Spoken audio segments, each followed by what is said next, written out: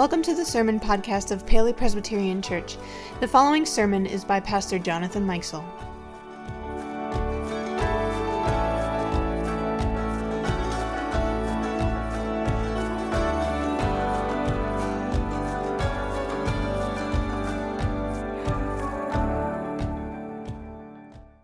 Well, this morning, as we continue in our series, Following Jesus' Life, thinking about the good news of Jesus' life, we come to a portion of the Gospel of Mark that reflects on a portion of all of our lives that is there whether we would like it or not, and that is that there is good news even when we are afraid. Do you ever get afraid?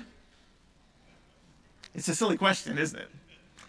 Fear is a part of our lives from the time that we were very small until wherever age we are today. Some of those fears may have changed a bit. When you're really little, it's fear of the dark or fear of what might be under your bed or something of that nature.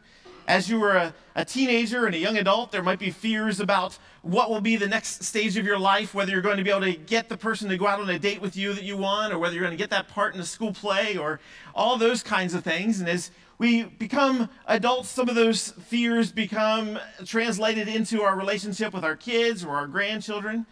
And at all of those times, bigger kinds of life issues like illnesses and the things that we see on the news and world events and things like what we saw this week in Ukraine that can create fear and being afraid as part of our lives and as part of our world. Fear is a part of life, a part that many of us, I think, would prefer would be eliminated. And yet, fear is a reality. And as we come today to this continuation of our study in the Gospel of Mark, we come to two very interesting incidents in Jesus' life in which fear is expressed. And yet, even though they both include fear, they kind of come at fear from two different directions. In the one hand, there is fear because it appears that Jesus is not going to intervene, is not going to be at work, and because he is not working, the disciples are afraid. And that's followed up by an account in which Jesus does intervene, and in fact, it's precisely because he intervenes that there's fear that is elicited. Sometimes we're afraid when it looks like Jesus isn't going to intervene.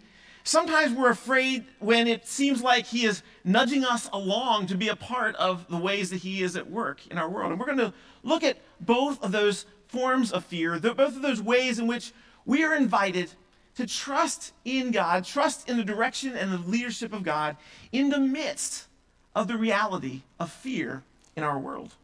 Now, the first of these two incidences today involves Jesus and his disciples. Jesus has just completed a series of teaching events. It was a long day, a long series of days, and his disciples and Jesus are in a boat at the edge of the lake. And at the end of that day of teaching, Jesus decides that he and his followers need to make their way across to the other side of that lake.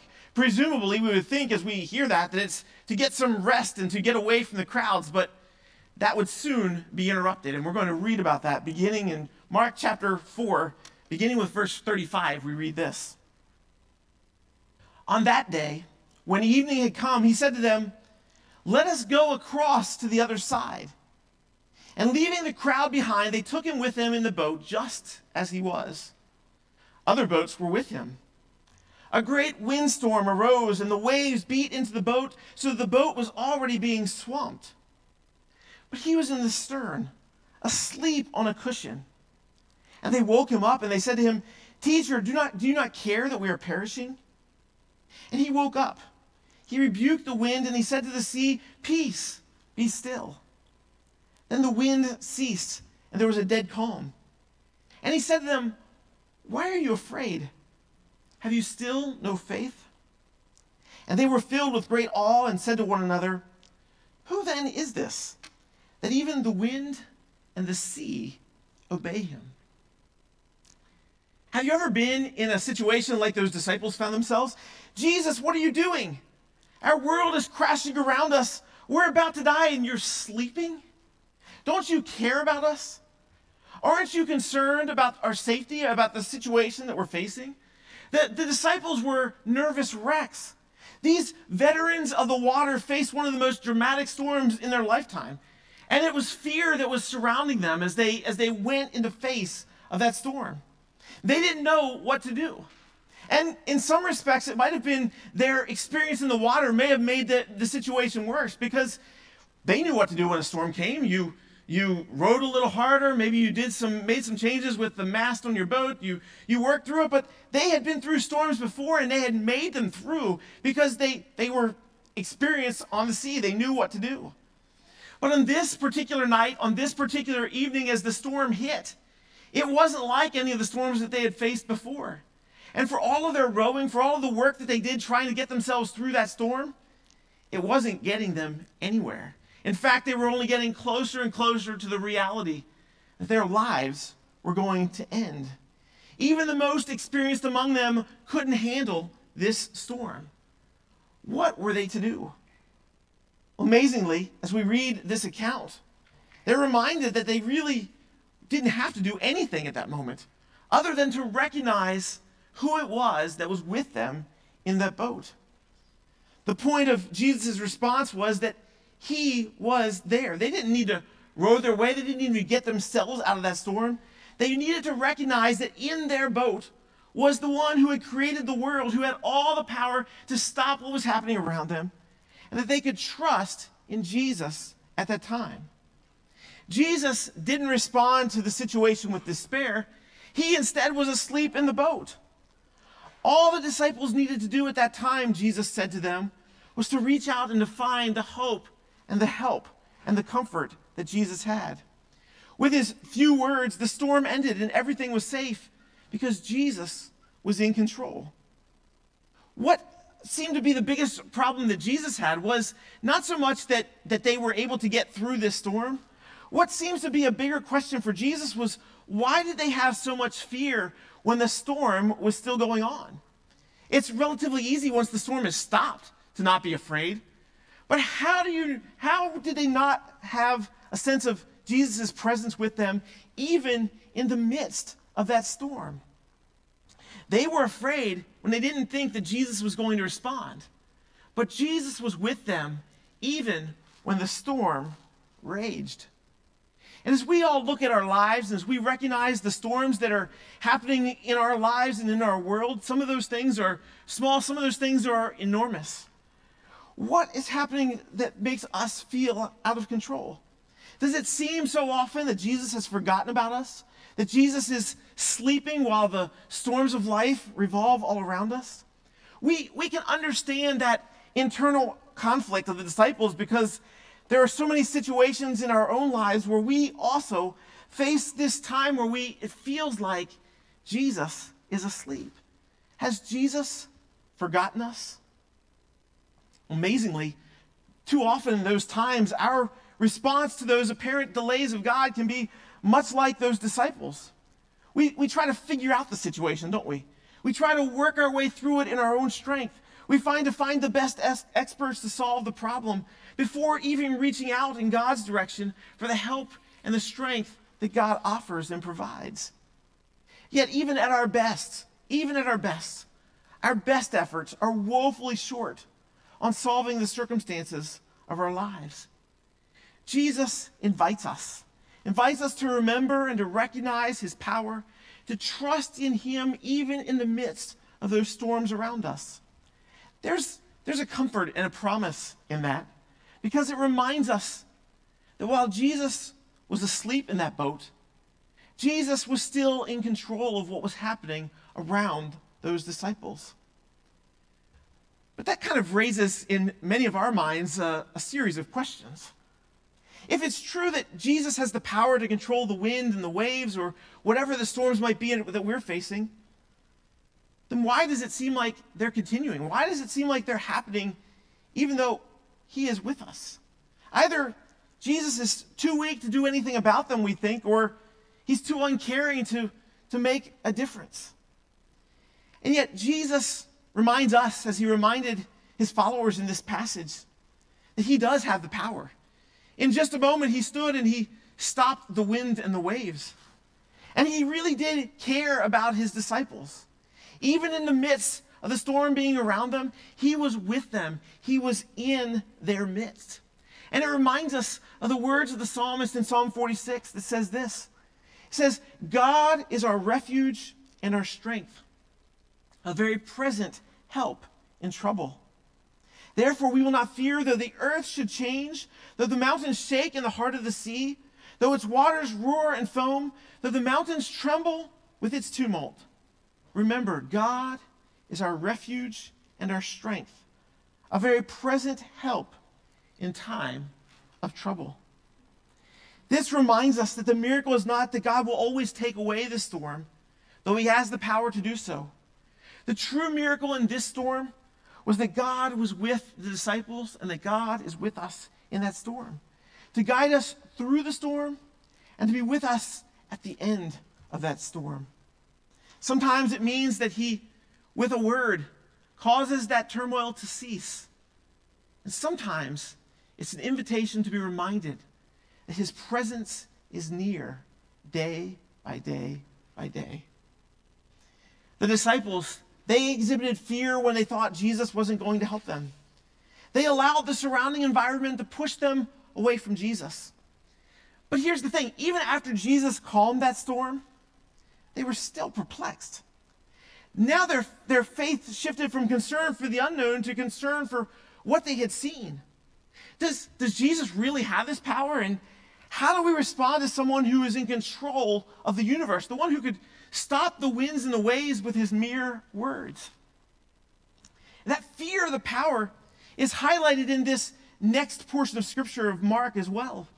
And it's a shift a bit in focus, because in this earlier example, like we said, the fear that the disciples faced was when they didn't think that Jesus was going to intervene. But there's also sometimes a fear when we begin to see God to work in the circumstances of our lives and world. When we begin to recognize that he invites us to join him in whatever that work might be. And sometimes that means taking a step in a direction that we're not sure about, that we're not comfortable with, that elicits in us a sense of fear. That's what happens in the beginning part of chapter 5. This is the events that happened after Jesus and his followers made their way through that night and eventually ended up landing on the other side of the Sea of Galilee. Their boats and their occupants finally made it across, and when they got to the other side, they met a man whose body was controlled by an evil spirit. It was so bad that he was forced to live out amongst the tombs, away from all the other people. The townspeople had tried all sorts of ways to control him. They had put chains around him. They had tried other kinds of difficult circumstances, but in all of them, he broke the chains and he got away, and there was just nothing that they could do. It was a scene that was almost impossible for us to imagine. But it's clearly a description of a man in an extreme need of help. And that's what we pick up here in Mark chapter 5, beginning with verse 6. We read this. When he saw Jesus from a distance, he ran and bowed down before him. And he shouted at the top of his voice, "What have you to do with me, Jesus, Son of the Most High God? I adjure you by God, do not torment me." For Jesus had said to him, "Come out of the man, you unclean spirit." Then Jesus asked him, "What is your name?" And he replied, "My name is Legion, for we are many." He begged him earnestly not to send them out of the country. Now there on the hillside, a great herd of swine was feeding, and the unclean spirits begged him, "Send us into the swine, let us enter them." So he gave them permission.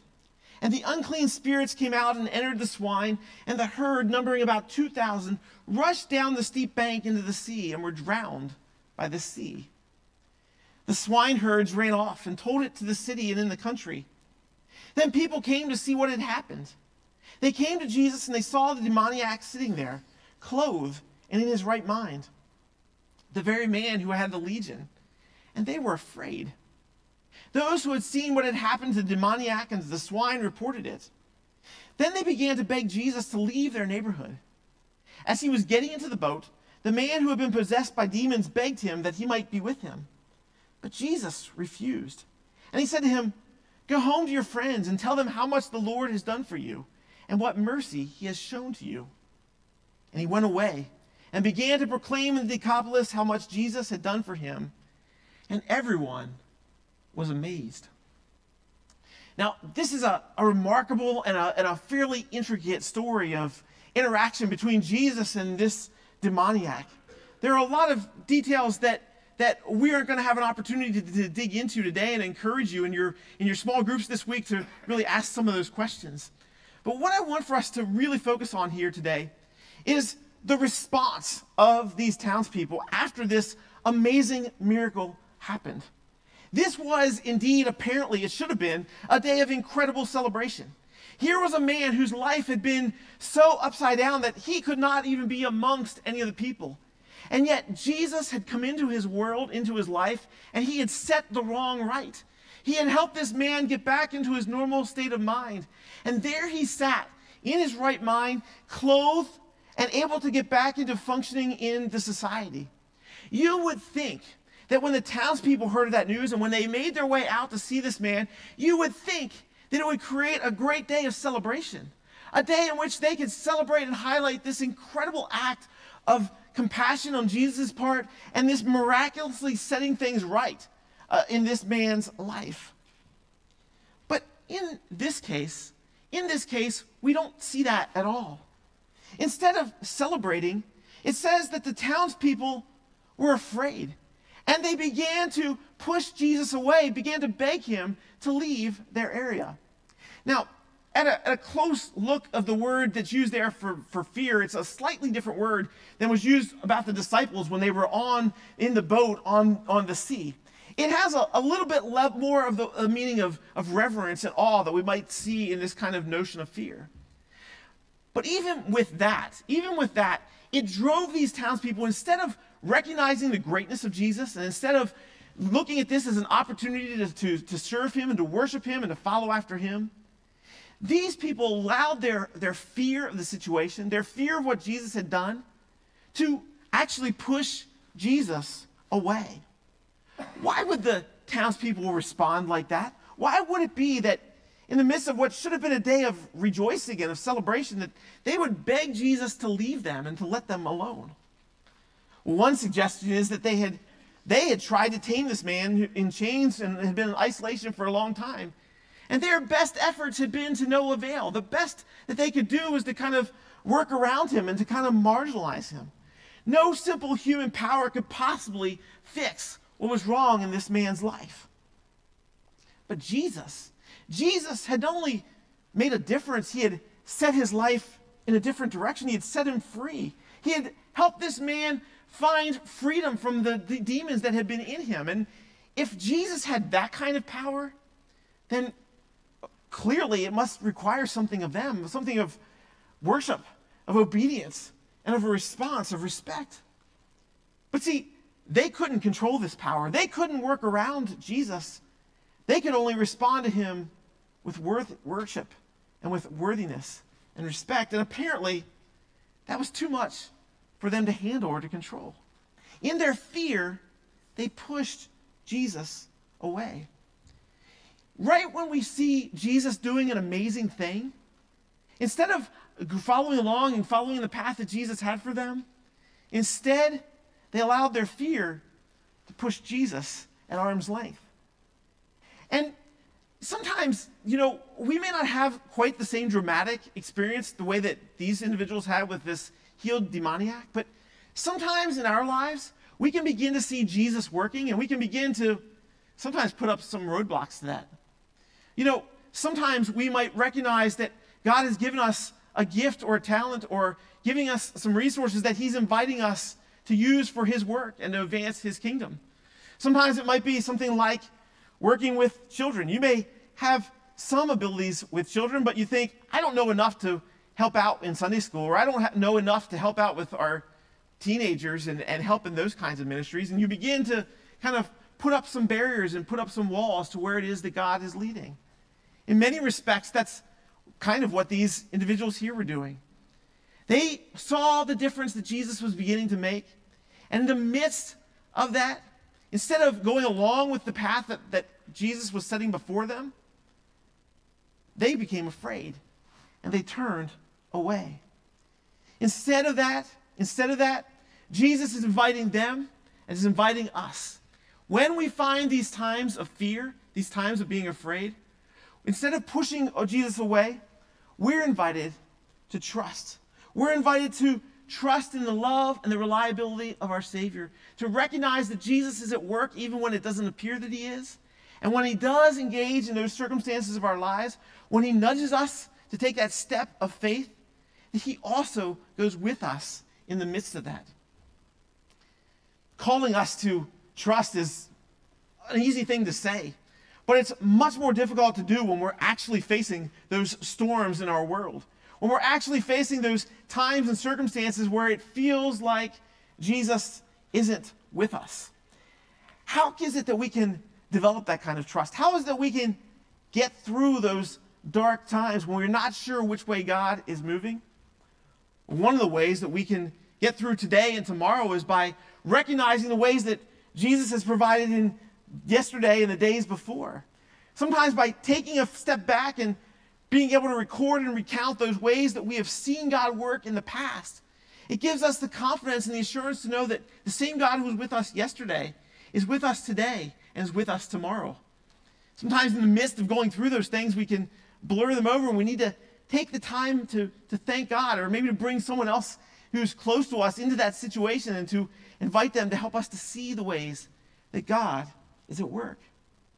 At other times, those situations can become so overwhelming that the only thing we can do is to respond to God in prayer and to cry out to God and say, God, I don't know what to do. Much like the disciples who didn't know which way to turn.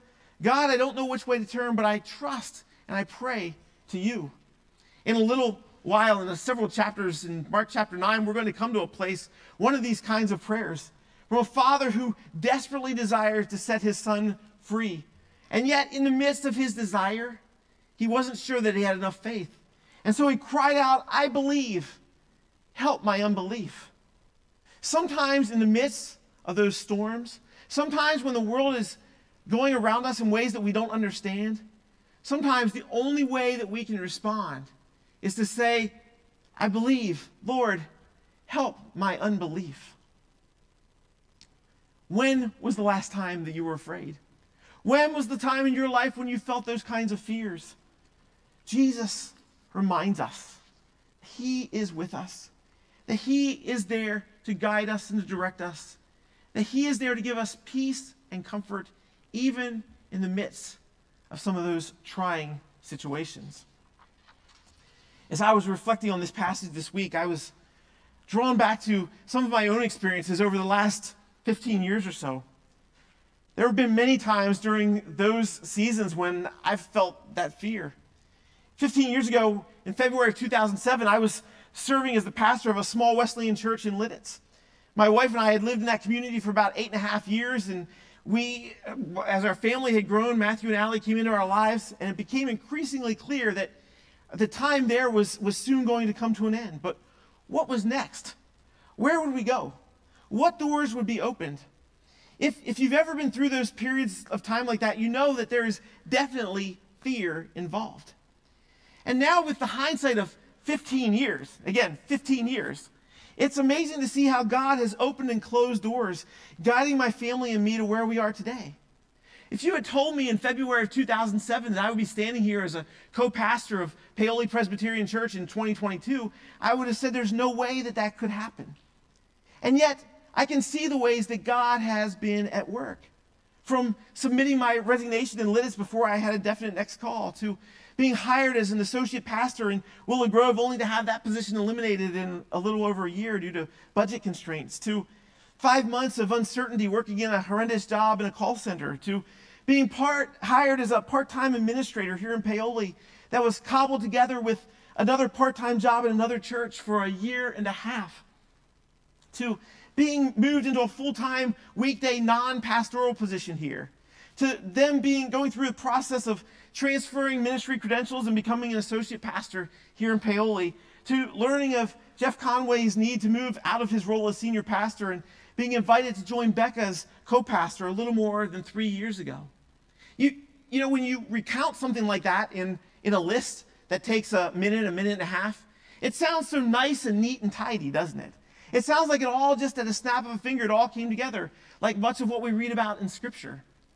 But I can guarantee you, living through those last 15 years, it was not nearly as nice and neat and tidy as what that kind of recounting can give. There were long stretches of time when it seemed like the doors weren't going to open, when God wasn't at work, when it seemed like Jesus was asleep on the cushion.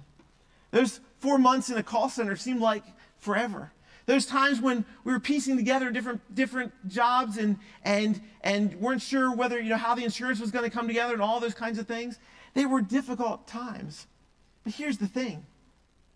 Through those situations, through those circumstances of life, and you all have your own stories of the ways that you've seen God work like that, it's a reminder that God is faithful.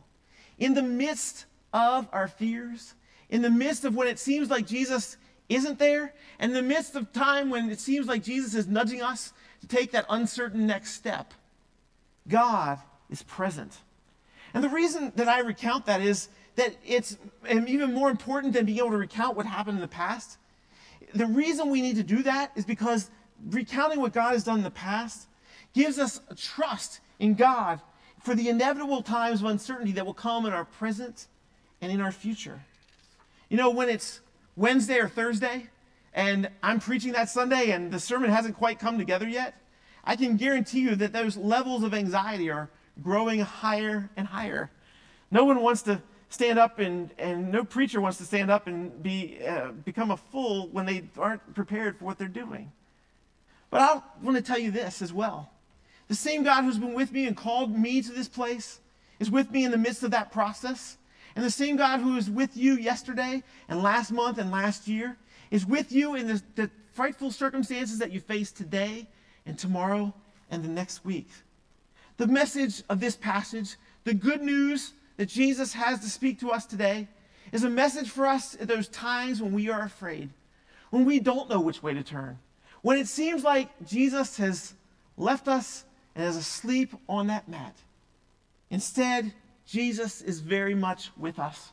Whether he is calming the storm or whether the storm is still raging, he invites us to find that comfort, to find that help, to find that strength that he alone can give.